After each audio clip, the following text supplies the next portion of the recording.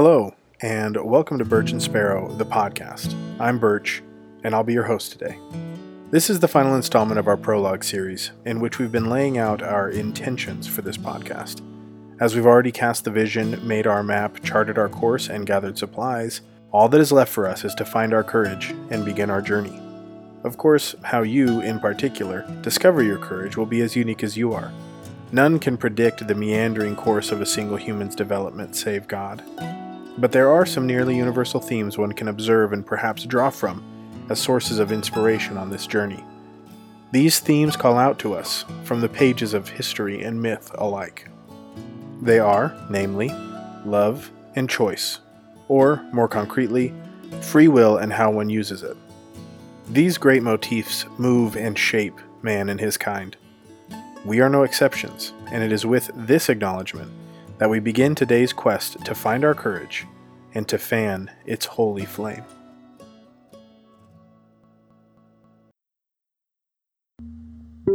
Where does the courage come from when an individual sacrifices their own life to serve a multitude who benefit from their actions?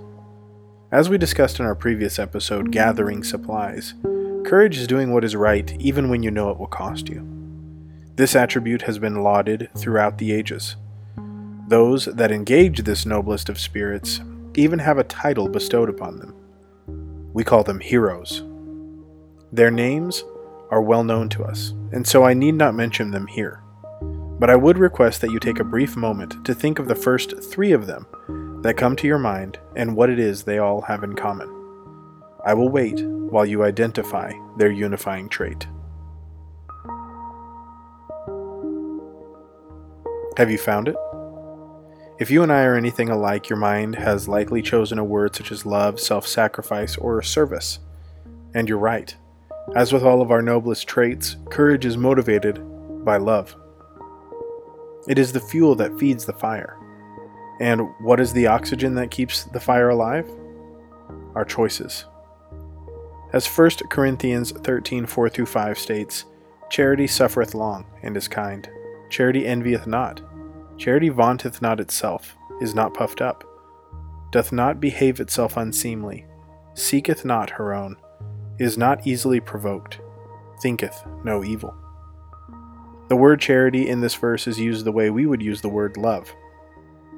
But did you catch the seventh behavior listed? Seeketh not her own. Love, by its very nature, seeks the good of others. It is when we allow this spirit to motivate us that we embody the highest form of courage. It is what makes it possible for us to bring the potential metaphysical reality of our concern for others into the present moment in the form of acts of service. These actions are what we write down as the noble deeds of heroes. They become the skeletal structure of the stories we tell to our children. They are the examples we draw from when we aren't sure what to do or how we could possibly carry on making the right choices ourselves. In short, the courageous actions of others, fantastical or real, can lend us courage as well. The host of heroes past offers to us examples of what it would look like if we simply did what is right with no thought for ourselves, and then encourages us to do so. At the head of this mighty column walks the greatest hero of all, the one who was and is to come. The one who spoke time into existence, then took up his existence within time. The one who spoke substance into the void. The one who gave meaning to the abyss and purpose to suffering. The one who created perfection only to resurrect it from the ashes of destruction. The one who gifted choice to humanity and then saved humanity from its choices. The one who gives the term paradox its meaning and yet is singular in purpose. The one who is eternal, and yet whose life was temporary.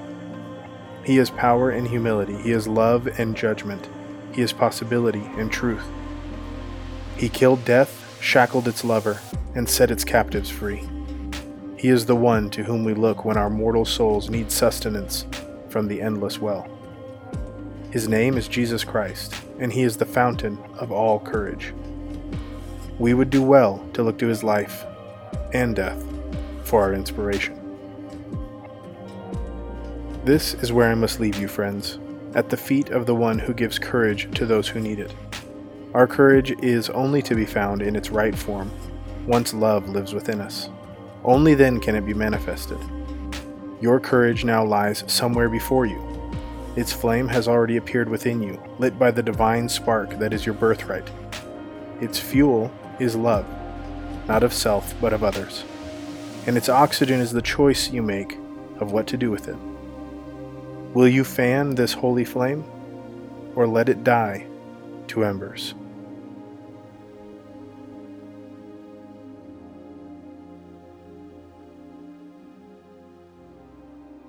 Well, you made it through the entirety of the prologue. Congratulations! If you've enjoyed this opening series, please consider subscribing and telling just one friend who you think may enjoy it.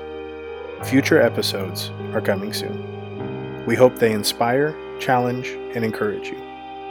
You can keep up with everything we're doing by subscribing to our newsletter at birchandsparrow.com. We're kind of old school and don't use social media. And very soon you'll be able to support us through buying our merch or becoming a patron. Thanks for being here today. It means the world to us.